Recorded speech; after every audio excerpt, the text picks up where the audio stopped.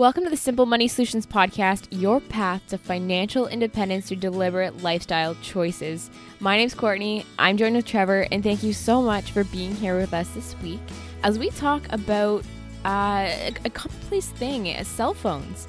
So if you ever shake your head every month when you get your crazy expensive phone bill or wonder how you can spend less on your phone in general, don't worry, we promise it doesn't have to be this way, and we have a solution. Yeah, you know, cell phones can be an outrageous expense for people. I know people that spend astronomical amounts of money on phones and phone services. And they do that because either they think that's the only way or they don't put out the effort to search for a better solution. So that's really why we decided to create this episode today, is to bring your listeners kind of a maybe an alternative point of reference that you maybe have never explored before. So, Trevor, I think and to any of our listeners who have been here for a while, you'll know by now that Trevor is a little bit of a tech junkie. And the inspiration of this episode definitely came from, we were talking a few weeks ago how, Trevor, you were excited for the launch of the iPhone 8. Yeah, I thought this is a good time to do this episode with the new iPhone coming out and people being having a whole lot of temptation in front of them. And it's also the iPhone 10 is out there as well. So is it really? It is. Oh, wow. This is the 10th anniversary of the iPhone. So, but if you watch the keynote speech, the marketing is phenomenal. They convince you the phone that you're currently holding is literally a piece of junk. And the phone they're trying to sell you is the greatest iPhone ever. And that's true. It is probably the greatest iPhone ever. But the problem is, a lot of people, it becomes a status symbol, right? So and we'll talk about that later in the show, but a lot of times that's why people are buying the latest phone, is for the status. And first off, let's not forget that every iPhone ever launched is always the greatest phone ever. So, I mean, whether the phone you're holding when you get a new phone later on, that phone will then be the greatest phone ever. But what are they going to say? You know, this iPhone's not that great. But buy it anyway. It's so true. And Trevor, let's not forget about the absorbent price tag that is on that iPhone. I mean, what's the cost of it? Well, in Canadian dollars, I think the highest end one, so the iPhone 10 with the most amount of memory, I think it comes in around just under $1,500. That's ridiculous. I mean, just a ridiculous amount of money on a phone. You could buy a Mac for that price. Yeah, but the difference is the phone's with you all the time. It's in your pocket. So the frequency at which you would use the phone is probably greater than the frequency you use your Mac, unless you're using it for your job. No, that is true. And we promise this is not an episode about iPhones, and we're not sponsored by Apple either. But is this the most expensive iPhone they've launched yet? I just feel like our kind of, you know, that our threshold, we talk about that, our threshold is kind of going up for what we see as normal. Yeah, it's death by a thousand cuts. If they would have introduced the iPhone 10 years ago at, you know, inflation adjusted $1,500, people would have just shook their heads and walked away. But they've eaten away at us a little bit at a time, and you know they've never held the price constant from one release to the next. So it's death by a thousand cuts for sure. So that again is like the little bit of the inspiration for this show, and kind of why we thought this would be a perfect time to talk about cell phones and all cell phones in general. We're not going to be iPhone specific. Trevor and I just happen to be Mac and Apple fans and iPhone fans, but I mean this episode applies to everyone across the board. Well, the iPhone is far and away the most popular phone I'm aware of in terms of people I know that have cell phones. I would say 1 in 10 don't have an iPhone of the people I know. And like in saying that, they're probably, I mean, I haven't really looked at the prices of other types of phones, but I mean, $1,500, that's quite a bit. Yeah, it's definitely out of my price range. I'm going to share my cell phone buying philosophy later in this episode, but I'm never entertaining that price point. So let's talk about, leading this episode, talking about a little bit of the evolution of the phone, because I mean, it's come a long way, and I'm sure even you remember as a kid kind of what the phone served a purpose as, and where you could find that phone, and just something along that line. Well, if you go back far enough, I think the original cell phone was probably a military tool, used in the military for communication. That might have been the earliest sign of a cell phone ever existing.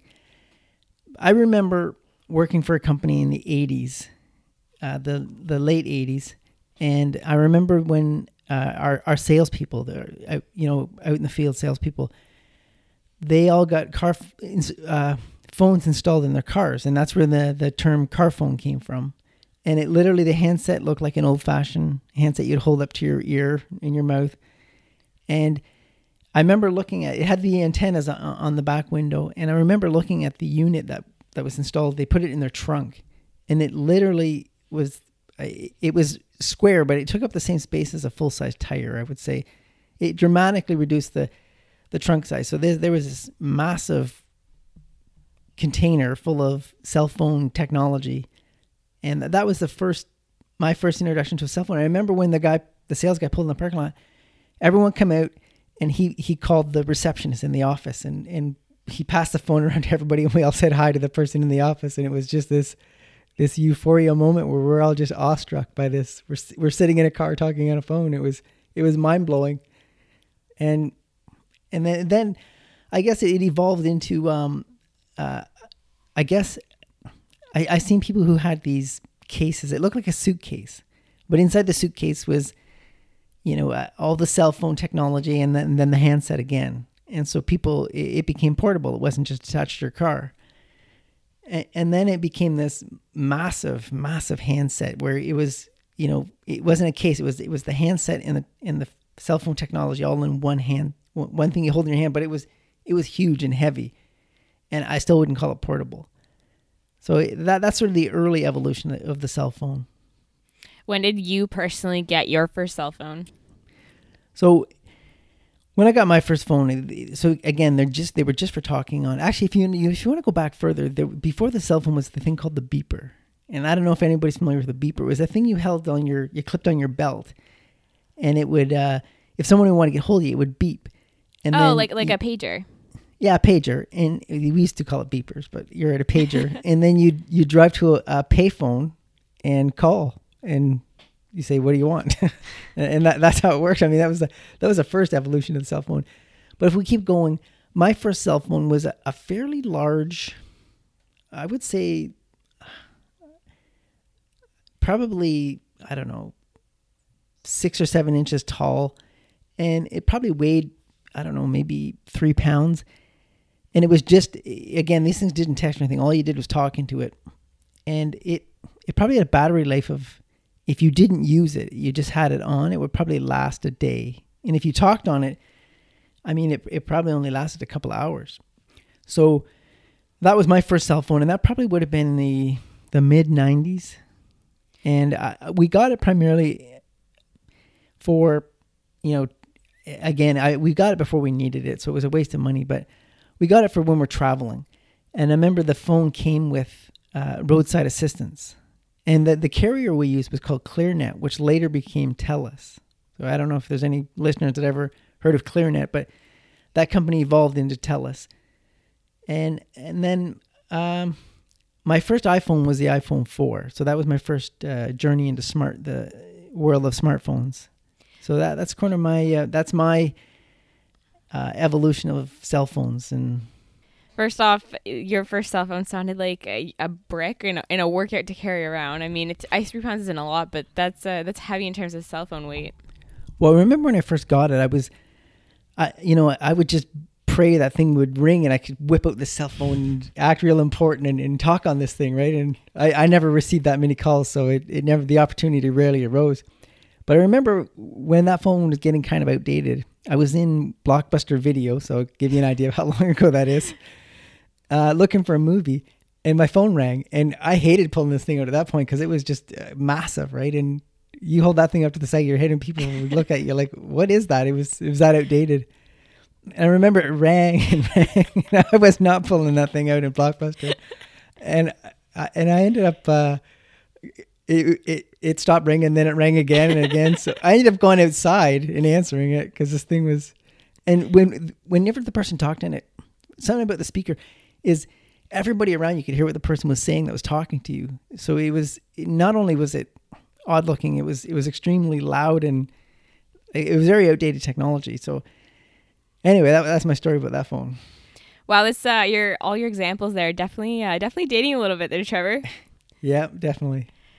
So let me go back to that. So you jumped from that brick to an iPhone. There's nothing in between? Actually, there was. Now that I think of it, so from that great big brick, we went to these smaller cell phones, which were a little more modern, and they had a little keyboard, so it was you were able to text, and it was I think it was called a Keybo. I can't remember what it's called, but you could text on it, and then from there we went to smartphones. So you're right, I forgot about that intermediate phone. Because I started out with one of the QWERTY keyboard was really cool and hip back then. So yeah, that's what I started out with. So wow, so having I find that amazing because I've always kind of grown up. I mean, and for listeners who are just listening, I'm only in my 20s, so I always had a cell phone in my life when I was growing up. And what was it like for you, Trevor, for you and your wife to just have this technology? You were the cutting edge of the technology. Well, just the concept of searching for a payphone. I remember always, searching for payphones. If you had to make a call or you're trying to find directions or you want to get hold of somebody or you're running late. And that was an art in itself, because what used to happen sometimes is if it was in a kind of downtown in a city, I'd drop my wife off if we saw a payphone. I would drop my wife off. She'd jump out of the car.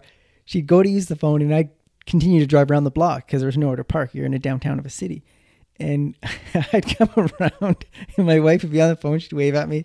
So I'd do another loop around the block, always searching for a parking spot, but never finding one.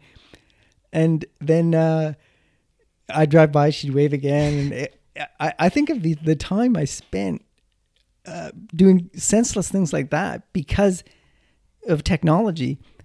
I mean, that was insane. I mean, the concept of getting lost or, not telling somebody, like the idea of showing up late to a party or a dinner or something, that was acceptable back then because, if you didn't know where you're going, like now, if you don't text somebody, say I'm running late, like it's the etiquette has changed. Being late for something and not telling, giving anyone a heads up is just unacceptable in today. But back then, being late and those people just wondering, what's going on, that was okay. People would accept that because of technology. And we'll get onto this later in the episode, but it's, again, it goes back to the concept of kind of being on call constantly and attached to your phone. So that was an incredible evolution of the phone, and it kind of shows how it has evolved from we call it a phone. We do call it a phone still, but I mean, that's what the first cell phone that you had really was. It was a phone, and now it has evolved into so much more. Well, you know what? I think it's called the phone because it replaced something that was a phone, right? So we replaced the thing you talked into, and then it became the thing we talked into, and then we texted with, and then it became the thing that we talked into, texted with, and browsed the internet with. So if we would have went from calling from a phone to a texter, if we would have changed the name then, and then maybe we'd be calling it something different today. But we just kept calling it a phone all along. So I think the phone is a real misleading description of that device. And when people say, "Oh, $1,500 for a phone, that's insane," how many people? When was the last time you talked into your phone? I mean, you might do it once a week. So it's rarely a phone. It's almost always a computer. Definitely. And we're going to get into that. I want to bring up a really important question because we all know the capabilities and functionalities of phones.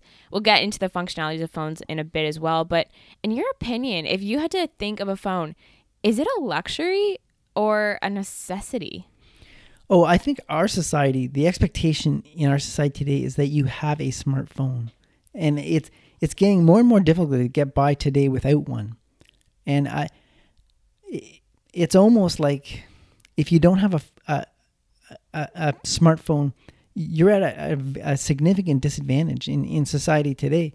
I'm not saying you can't get by without one, but it really limits. And the example I gave you, if you're meeting somebody and you're running late and you don't tell them, and you don't text them that, hey, I'm running late, or you say, I couldn't find it. Like, why didn't you open the Maps app on your phone? You know what I mean? You almost have to explain, that, you didn't meet the societal norm because I don't have a smartphone. You almost need to, the onus is on you to explain why you're not functioning like everybody else. So it is truly a necessity, I think, without question.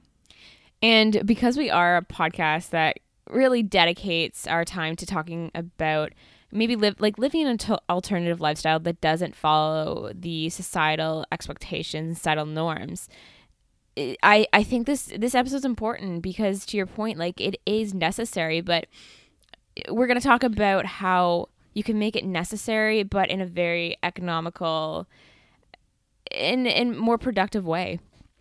Well, yeah, and you can get by without a cell phone. That might have been a little strong. You could function without a cell phone in society today, but it's going to be challenging, in certain aspects.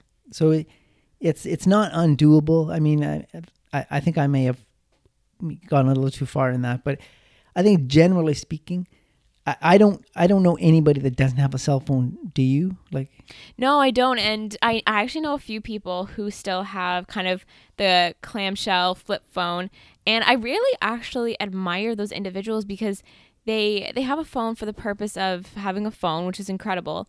But they haven't, I don't know, I admire that they haven't succumbed to kind of getting on the bandwagon of what everyone else is on. I mean, because that they obviously are proving that cell phones do not add value to their life, and they are completely listening to that. Yeah, I do know a few people that have those phones, but I know two actually that come to mind as you were saying that have the clamshell sort of you can really only talk and text on it. But here's an example. Here's an extreme example of a societal expectation. Imagine yourself coming upon an accident scene. You're the first person to arrive on the scene, and somebody involved in the accident says, call 911, and if you said, I don't have a phone, like the person would say, call 911, they already have the assumption that you have a cell phone and you can call 911. I mean, I'm not saying that's a reason to get a phone, but when someone says call 911 and you're in the middle of nowhere, they're assuming you have a phone, right? We're gonna get into this later too, but I to flip that on its head, for the longest time I had a phone plan that did not have calling, or it had calling sometimes that was just early nights and weekends, and so I was one of those people you were talking about. Yeah, I had this phone in my pocket, but for a time like that, it would have been a brick unless I went in and added money to my account, or if I had data at that point, I'd go into the app and add data or call minutes to my account. And not exactly emergency devices, or is it? No. This is going to take a few minutes. Hang tight. So let's skip down to talking about the functionality of a phone, because again, like we just said, it is far more than a phone, or not even a phone sometimes if you're me. But so the first thing, and we mentioned earlier, is that a phone's really a status symbol. It is, and it's because we carry it with us all the time. I had read an article that the iPad sales, so iPhone, iPad, so iPad sales were going down. So they developed a lower cost iPad, hoping to, reach another market. And so now you can get an iPad for, I think it's $450, which is down from the previous version. So they've actually made it cheaper. So they're trying to reach a market or tap into a market that currently it's out of their price range. But the iPhone, the sales go up every single year. And part of it is an iPad you never carry with you out in public, or you rarely do. So it's hard to say, hey, look, I have the latest iPad. Not that I do that, but people would rarely have the opportunity to just show they have the latest iPad to society. But the phone is something that's always being carried with you. And, you can quickly tell if you have an eye for a phone. It's like I can spot an iPhone 8 from from 100 yards because I'm so caught up in technology, but not everybody can. My wife couldn't, but I'm just picturing you and your wife out and about. But so it's definitely a status symbol. People have the latest phone and they want you to know they have the latest phone. And you can also demonstrate you have the latest phone by showing off some of the features. So the iPhone 10, I haven't seen one use it yet, but it has that facial recognition. So you would just hold it up to your face and it would turn on. So, people would know you're not hitting a button to turn it on. So again, it's a status symbol. And in the same way that people are willing to spend lots of money on cars and watches and clothing and anything else that they, or even in homes too, if that's something as well. But in the same way that it seems like in some individuals who value those kind of status symbols, there is no price limit on how much they will invest into ensuring their status is a certain way. Oh, and I know people that the latest iPhone, they're literally going and getting in line to get that latest iPhone. They're not waiting, and it's obviously to someone to wait in line for hours to get the latest iPhone. It's not like that's a need they're satisfying. I mean, nobody needs a phone that bad. The chances of their old phone, completely not working, just before the new one gets released is highly unlikely. So they want the latest phone to be right at the top of that status. And I mean, marketing principles, but you do have those individuals. I think they're called the innovators who Apple specifically designs that product for that person. So they'll use it and then kind of move that down the chain. So it is super expensive to be at the cutting edge, the front edge of technology. Early adopters, I think they're called. That is the most expensive way to acquire technology. But in the same way, I mean, having the latest phone, there's no difference to having an expensive watch or an expensive car. I feel like, I mean, a car is a little more expensive, so maybe phones you can kind of, it's a little bit better because it is less expensive. But I think so when you're looking at it from a status symbol, specifically a status symbol, I think phone, watch, car, I think it's all so interchangeable at that point. I mean, if you have a vice, like a fetish, and it's, you succumb to, caving into your fetish on a regular interval, it's better to be a phone than a car. You could have worse spending fetishes than a phone because they generally come out once a year and they're, this one's $1,500. I mean, if that's again, I'm not condoning this, but if that is your fetish, you could have a lot worse spending fetishes than that. Oh, definitely. So next point, and you brought this up back with your example of the evolution of the phone, how the sales team at your job had work phones. So I really want to talk about that because now more than ever, phones are used as a work tool, and a lot of the times provided by the employer. Yeah, and it's, it used to be, or some people still look at it as if you have a work phone that says you are important at work. You have a level of importance, and it's probably true at some level that you have a phone that you can be contacted anytime. So even at work, it's a status symbol to have a work phone because it says, hey, look at me, I'm important. I need to be available, or this company needs to contact me at any moment in time. And I'm not saying that's not true. That there is, the people that I know that have company phones, they do take calls at all hours of the day, and I don't envy that. And they are important, so it is a status symbol. But I personally, I need that separation because if you have that phone, the work day never stops. It goes on for, and if people say, I get home and I just put that phone away and never look at it, but it's with you, it's there. It's, if there's something really important going on at work, you're going to check your phone. It's just going to happen. But if you don't have a company phone, when you leave work, you literally leave it behind. I mean, you still may be thinking about some things you're working on, but all you can do is think about it, that the work and the communication has come to an end. So it's, and I know a lot of people I work with who they've given their personal cell phone number to their employer, like their boss or coworkers, and they get texts and phone calls on their personal phones for work related reasons. I've never crossed that. Like I've not shared my cell phone number with my employer, and I don't plan to. So but I do actually occasionally check my email on my personal phone. So I'm a kind of victim of that. 'Cause if there's something urgent going on, I want to know, how it's going. I do check my email, and I've actually sent emails from my phone, work related ones. So I do it on a very small level.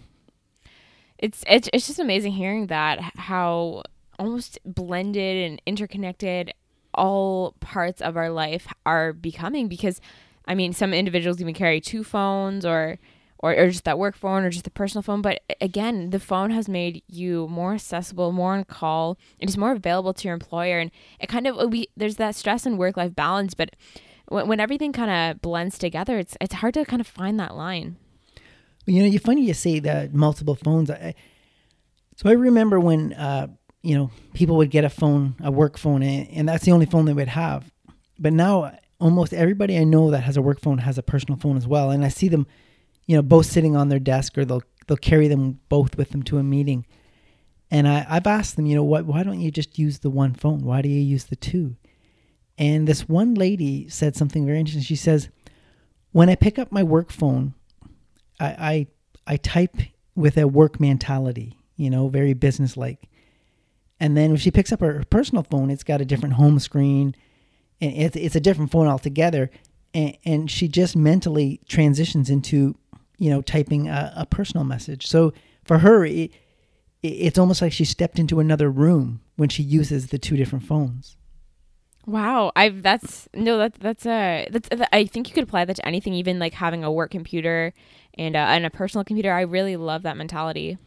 Yeah, and if that, once she explained that to me, I thought, wow, everyone should have two phones. That's that's brilliant. And she made sure her personal phone, so her work phone was I think it's an iPhone. I don't know. Wait, you can't tell? Yeah, it's one of those colored ones, so it's the iPhone 5C. See, I do know. And it's a white colored one. So, and her personal phone is a Samsung. So, they look dramatically different. So she's never going to confuse the two. I want to move on now to talking about, your phone is essentially this small, little, powerful computer, and almost more powerful than an actual computer, because you can have it in your pocket with you and with you at all times. And it serves essentially the same functions. All the things that you can do on a computer, you can essentially do on a phone. So where do you think the necessity or the replacement that the phone is for the computer? Do you think you need both? How do you feel about that? Well, Steve Jobs made this analogy with when he launched the iPad. So he said, if you think of computers like vehicles, some people need trucks, to do jobs, to earn a living with it. They maybe they're contractors. And most people get by with cars. So in his mind, the iPad was going to be the car, and a computer would be like a truck. So he was, the iPad or the tablet was for, and so I say tablet because it's very similar to a phone, was for content consumption. And then the computer, be it a laptop or a desktop, was for content creation. So if you're a creator, you might be more likely need a computer. A tablet or a phone's not going to do it. But most of the people today are consumers of content, not creators. So I would say the average person could get by without a desktop or laptop computer. Recently, me and my wife, we use Quicken for our personal finances since the beginning of time. Actually, since we got our first computer, I think we had Quicken on it. And the computer my wife uses is getting old, and where we were debating whether we should get a new one, and it was going to be just for our personal finances. And then she decided to look at smartphone apps to see what she could come up with. And And once she found some smartphones, she says, now I'm going to compare these to some of the desktop computing or laptop computer programs and see, which one I like better. And surprisingly, there was a very limited choice of personal finance programs for a computer.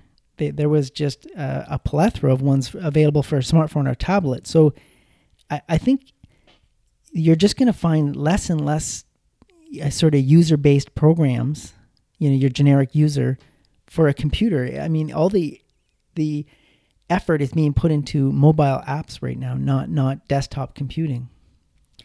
And to your point about kind of moving your personal finances to a mobile phone, I mean, you and your wife are going to be entering an early retirement soon, and being on the go and busy, I mean, and not being tied down to an actual desktop computer, that's great.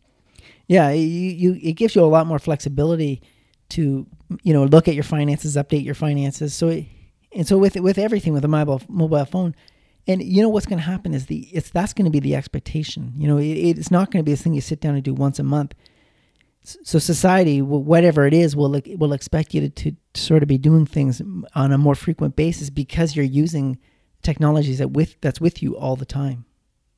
You use the word expected or expects, and I wanna talk about that because there is this certain. I mean, we've talked about this expectation. We've said it multiple times during this episode, but I feel like as a mobile phone user, there is a lot of expectation placed on your shoulder, whether you want to accept it or not. And I mean, and sometimes you don't want those expectations placed on your shoulders. Well, there's two sides to it, right? So if you're waiting for somebody to pick you up and, they're late, you would expect a text message or something to say, I'm on my way. If someone just shows up late, you are offended or annoyed. So yeah, I think that's just, that's something technology has brought into our society and raised the expectation. There used to be a time where you could be late paying a bill because you had to physically put it in the mail. And there was some tolerance for, the mail system, right? It might get there today. It might get there tomorrow. I mailed it. I put a stamp on it, put it in the mailbox. There's the old thing, the checks in the mail, right? And people would accept that the payment's on its way. Well, now, if you're late on a payment, I mean, you're hard pressed to explain why. You got your phone with you. I mean, how could you possibly be late? It's raised the expectation and the efficiency at which you should be able to operate. Oh, for sure. And even when you were saying that, it made me think of you were just starting to use a phone in your adult life, but I mean, we have older generations who might even be listening to this today who maybe just started using a cell phone. And then we have maybe people my age who have grown up with it. So it's kind of, it's such and again, we're all expected the same to utilize a cell phone because those expectations kind of are placed on us, on the whole society as a whole. If I go back, before cell phones, people started, I remember when I got my first answering machine. So that's something you connect to your telephone phone. And if the phone rings, if you're not there, the answer machine clicks in and it records a message. And I remember when they first come out, people would just hang up, right? And, they wouldn't know what to do or what to say. And it took a long time for that to catch on and people to leave a message. And then it got to the point where, the onus is on you to leave a message. I couldn't get hold of them, but I left a message. I'm covered. I left a message. And so, but that onus is now switched, that leaving a message isn't enough, right? You actually have to get hold of the person. So that's sort of an evolution in terms of responsibility of communication. Before we get too far off track, the last functionality of a phone is really its multi-purpose function. So multi-purpose in the fact that it's kind of replacing the need for a landline. Yeah, I just recently got rid of my landline, and a lot of it was cost-based. So the long distance on a cell phone used to be insanely expensive. I mean, you would never place a long distance call on a phone because the time per minute was just outrageous. But it's actually it's the same price. At least the long distance charge was the same price I'm paying now as it was for my landline. But the problem with the landline is it would, if you think about a landline, you're saying to everybody you can call me, after work and only when I'm home. That's when you can reach me. That's a pretty small window of time that you're saying people could contact you, right? You're pretty inaccessible in today's world. If that's the window of time you're giving people to contact you, I'm saying again, society expects you to be a little more accessible than that. So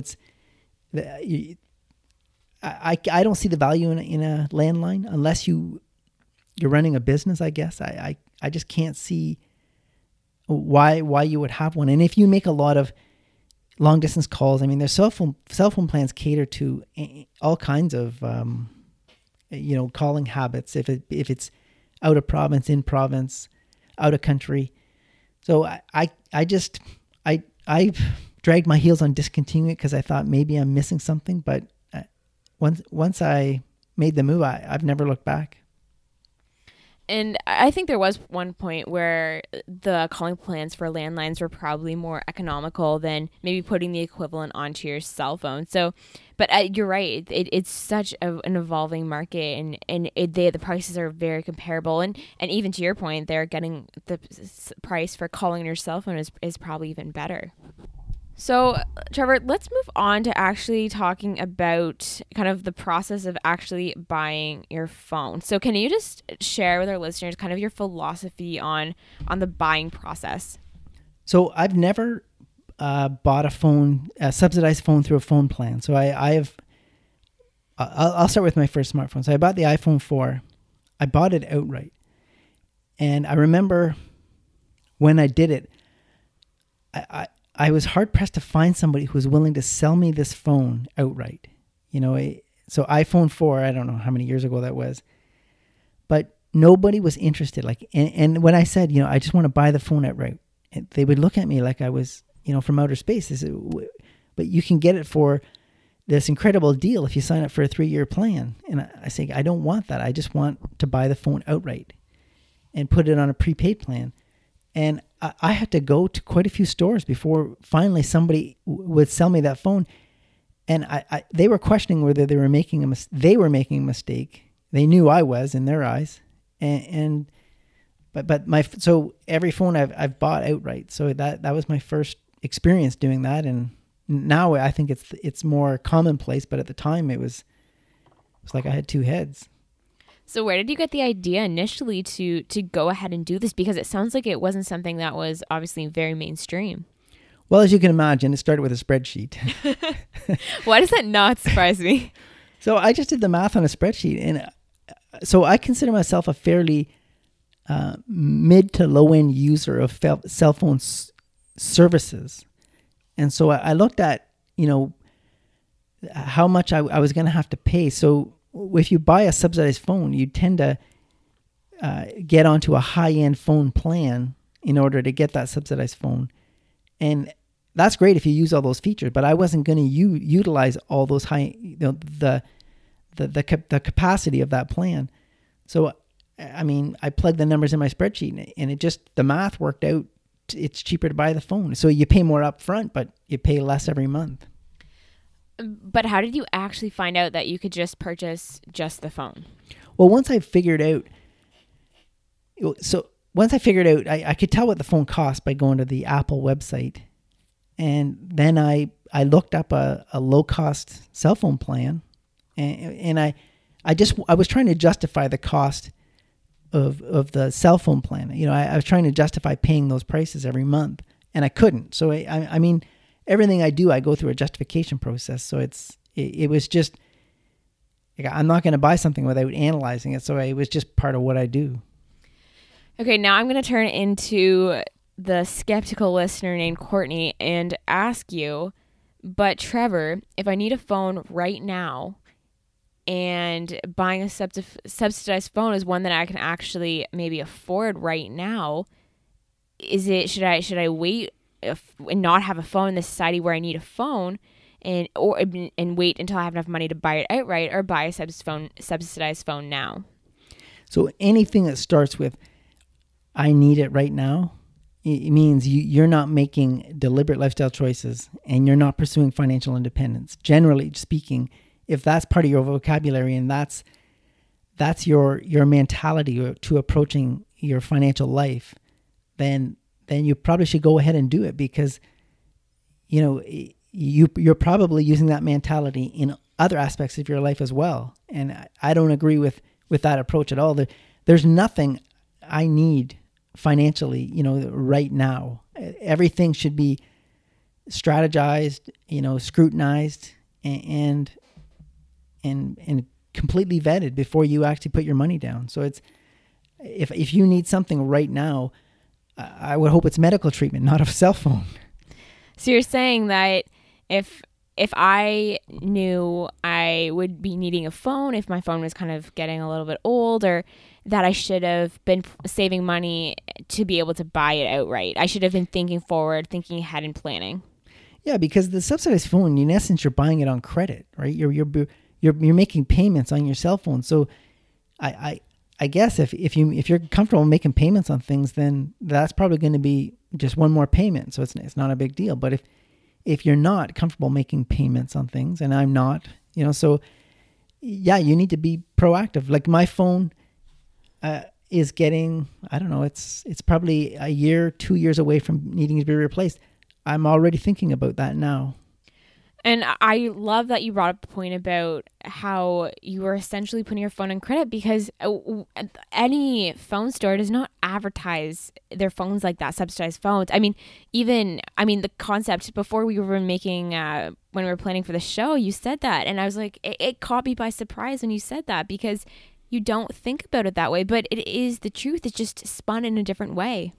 Yeah. If you do the math on, you get the phone in at a subsidized price, and then you get locked into a cell phone plan for so many years at these level of payments, unless you are an extremely high-end user of cell phone services, and the average person, the average non-business person really isn't, and you're paying for services you're not using. In essence, those services are going into funding that phone that the carrier gave you at a reduced price.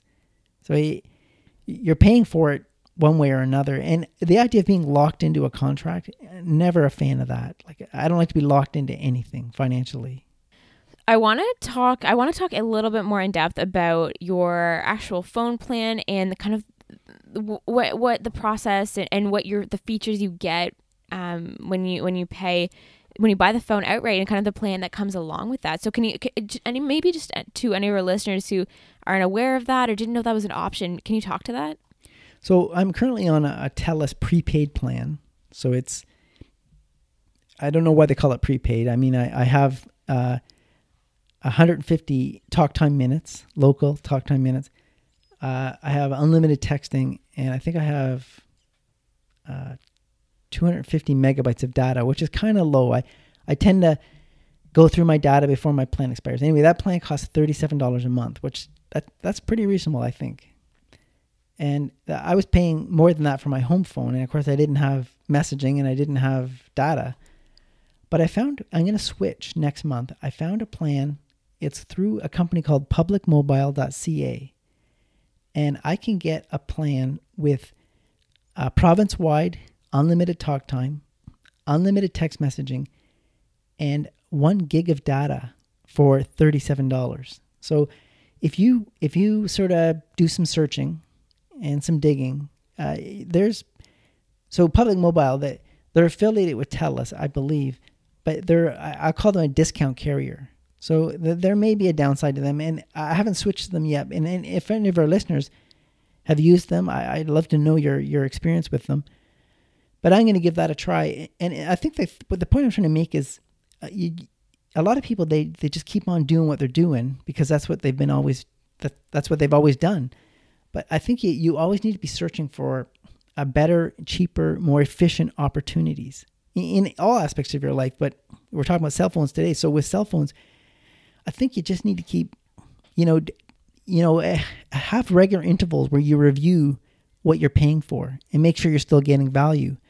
And it could be on your birthday. It could be, New Year's Day, just have these regular intervals where you're going to review your insurance, you're going to review your cell phone, you're going to review your cable TV, your internet.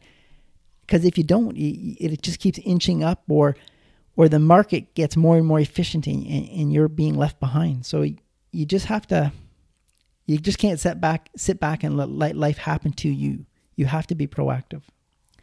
And to your point, because the market is demanding more economic solutions, these carriers are being created in that they're maybe discount carriers, in that maybe the service isn't I know some like one example, Chatter, which is available in my area. It would not reach some smaller towns and communities that don't have large populations in the right cell towers. So that's an example of maybe a downside. But I think you're right, Trevor. There are certain people who would benefit from, again, like your example, Public Mobile. Well, and when you find a deal, you got to figure out why it's a deal, right? So if it's a really good price and you can't figure out why, you're missing something. It's in the fine print that you're not reading. So I dug into it. So Public Mobile, they don't sell phones, so they don't have that sort of burden of selling subsidized phones. They don't have a phone number you can call, so they don't have a call center. Everything's done through email or instant messaging. So they're not a full service carrier, and they might not work for a business that's either relying on their cell phone to make money. But from a personal standpoint, I'm going to give it a try, because it's an opportunity to get more cell phone service for the same money. That sounds like a pretty good deal. And if any of our listeners have had any success or even not success with any particular phone carrier, I'm gonna post on Instagram this week when this episode comes out, and comment there with your stories or with your feedback on any carriers that you've tried and any of your favorites and what you're currently using right now that's working.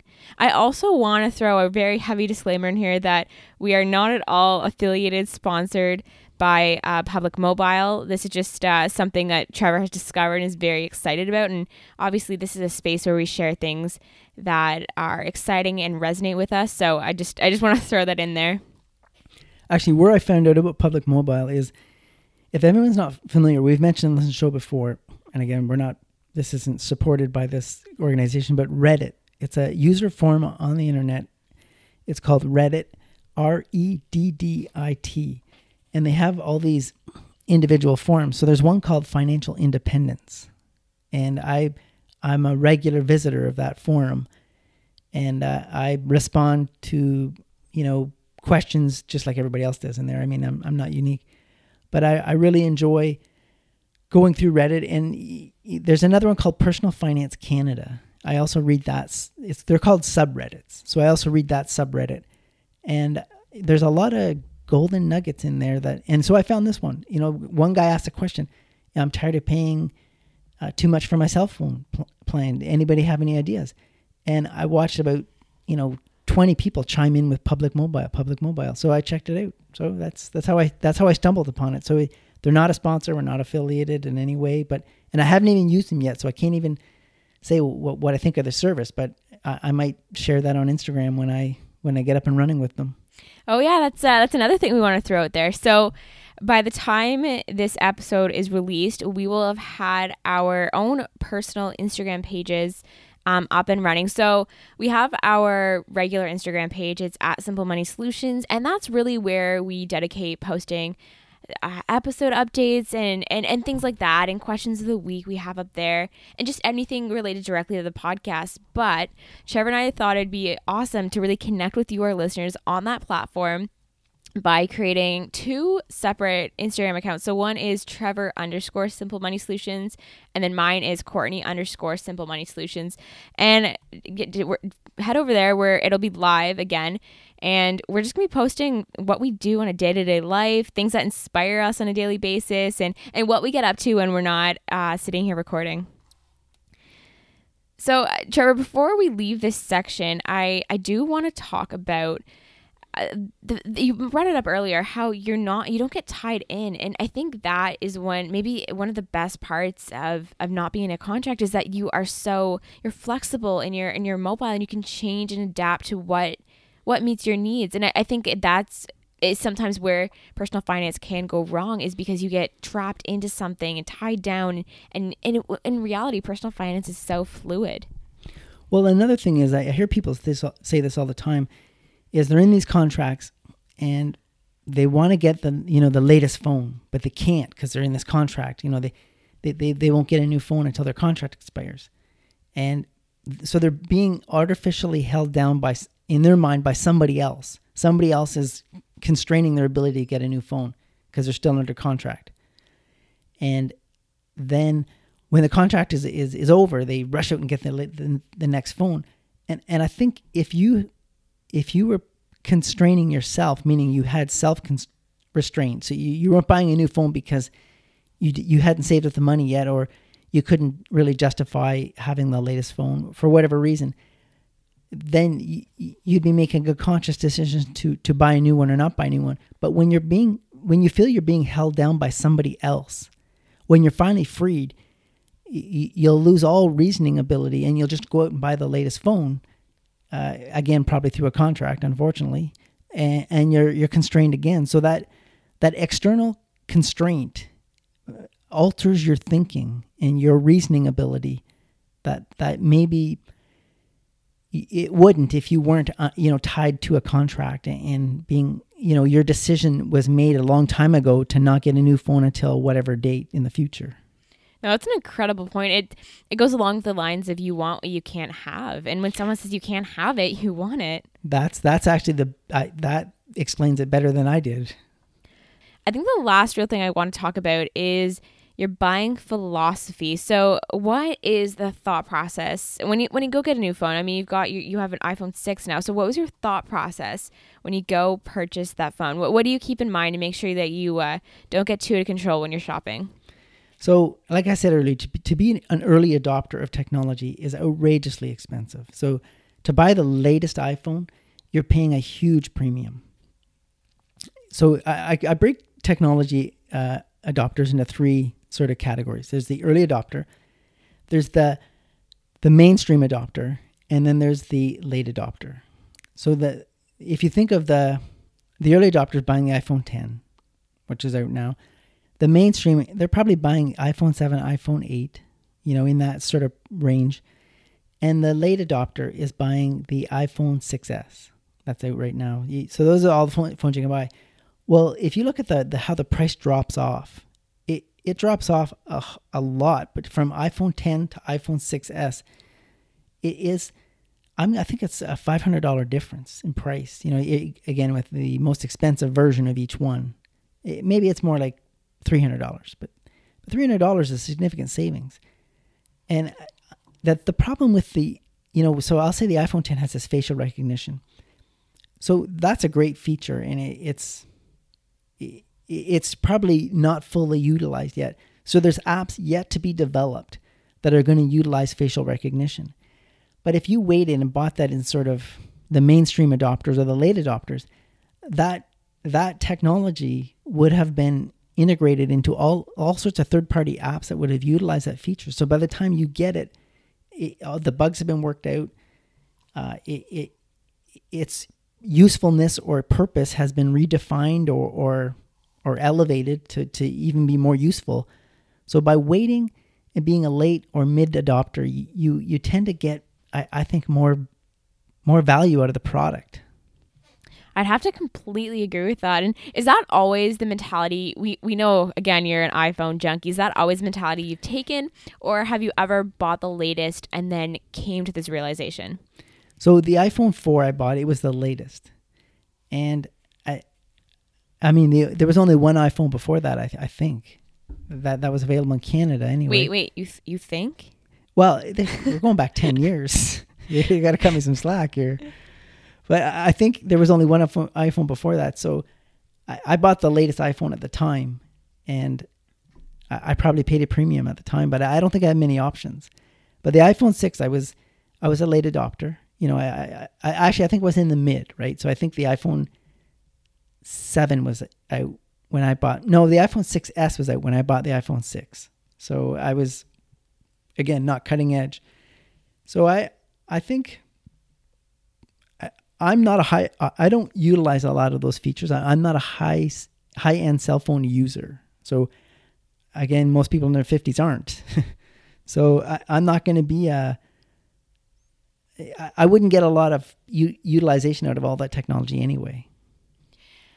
I want to do, I mean, we're essentially at the end of our episode, but I do want to do a little bit of a recap going back to the subsidized phone versus buying it outright and kind of that plan and just throwing a few more scenarios. I feel like, I don't know, I feel like a skeptical listener right now because I do have a few more questions about how the kind of the realisticness of adopting kind of buying it outright, because what I'm hearing from you, at least, I mean, the new public mobile plan sounds a lot better because you get a gig of data, but I mean, for any kind of more high-end user, that I think you said 250 megabytes, I mean, that's not a lot. So for anyone that uses maybe a bit more data, is the plan you're on, or is that realistic, or is there a better maybe option with more data when you do prepaid?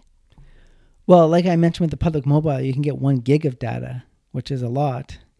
But, maybe I need to revisit this because it's been a while since I've done my analysis. Maybe the subsidized phone, it's not as bad a deal as it used to be. But again, if you are a high-end user of cell phone services, the subsidized phone might make sense. But make sure you're doing it because you're going to use all those services, not because you can't afford to buy the phone. So because at the end of the day, you're still paying. You're paying it with credit essentially. Yeah.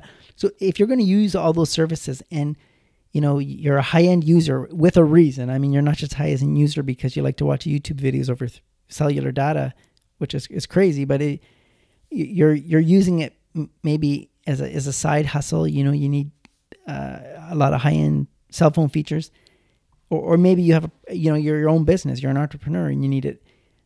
But so long you're using the services, the subsidized phone might make sense. But if you're doing it because you can't afford to buy the phone, that's the wrong reason to do it. And I do want to throw in there that I think we've thrown out this analogy before, but if you have X amount of hours to do something, you will take X amount of hours to complete it. And I think the same applies for the minutes, like the phone minutes on your phone and the data too. I know some months if I add extra data to my phone, because I'm on a prepaid plan as well, so I'll get a bigger plan that month. And I will use all my data. I mean, I'll be sitting there aimlessly out and about on Instagram or Snapchat, and I'll be sucking away my data, and just because it's there and just because I can. So I think, just like we always say here on the podcast, it's important, again, and like you said earlier on this episode, it's really important to assess how you're actually using what you have, and if you can be more efficient and effective with your time and with your money. Well, your point with data, when you run out of data, the amount of the free Wi-Fi you can find is I can't believe in a city how much free Wi-Fi there is. You go into a mall, it's pretty rare that there isn't free Wi-Fi somewhere in there. And I'm not saying and you go to a library, you get free Wi-Fi. A lot of coffee shops, it's free Wi-Fi. I'm not saying you should spend your day searching for free Wi-Fi, but if you have a small data package with your plan, you become resourceful. And if you're pursuing financial independence, resourcefulness is a requirement. And I completely agree with that. And I think my point for that was, if you don't feel like if your plan feels too small, pretend 250 megabytes is not enough, make it work. And I'm not saying make that 250 work, but so I guess what I'm trying to say is that you shouldn't be adopting your phone plan and spending more maybe to meet your needs. You should be changing how you use your phone to meet the cost of the phone plan that you want to be paying for. So Trevor, I'm glad we did that little bit of a recap, because I think the biggest chunk of this episode and the thing that I think can make the biggest difference in spending less on your phone is essentially the monthly cost of it. I mean, yeah, you can make a smart decision by maybe buying a lower end, not a lower end phone, but a phone that was maybe released a while ago, so it's going to be cheaper. But that's a one-time cost. I think it's a reoccurring monthly cost that you really have to watch because it adds up, and it can become, again, like you said, habit. So I think I think if there's anything our listeners really pulled away from this episode, I think that is the main piece, to just go in and reassess what you're doing every month. So that brings us to the very end of this episode, and we really hope you head over to Instagram to follow Trevor and I on Instagram for our personal accounts. Again, it's Courtney_Simple Money Solutions and Trevor_Simple Money Solutions. And of course, we have our podcast one there too, at Simple Money Solutions. So that will be in the show links too. And again, we just want to say again that this episode is not sponsored by any of the organizations that we mentioned. We're just really passionate about the value that they're adding to our lives. So thank you so much for joining us. We appreciate having you around, and we can't wait to have you back with us next week. Until then, keep it simple.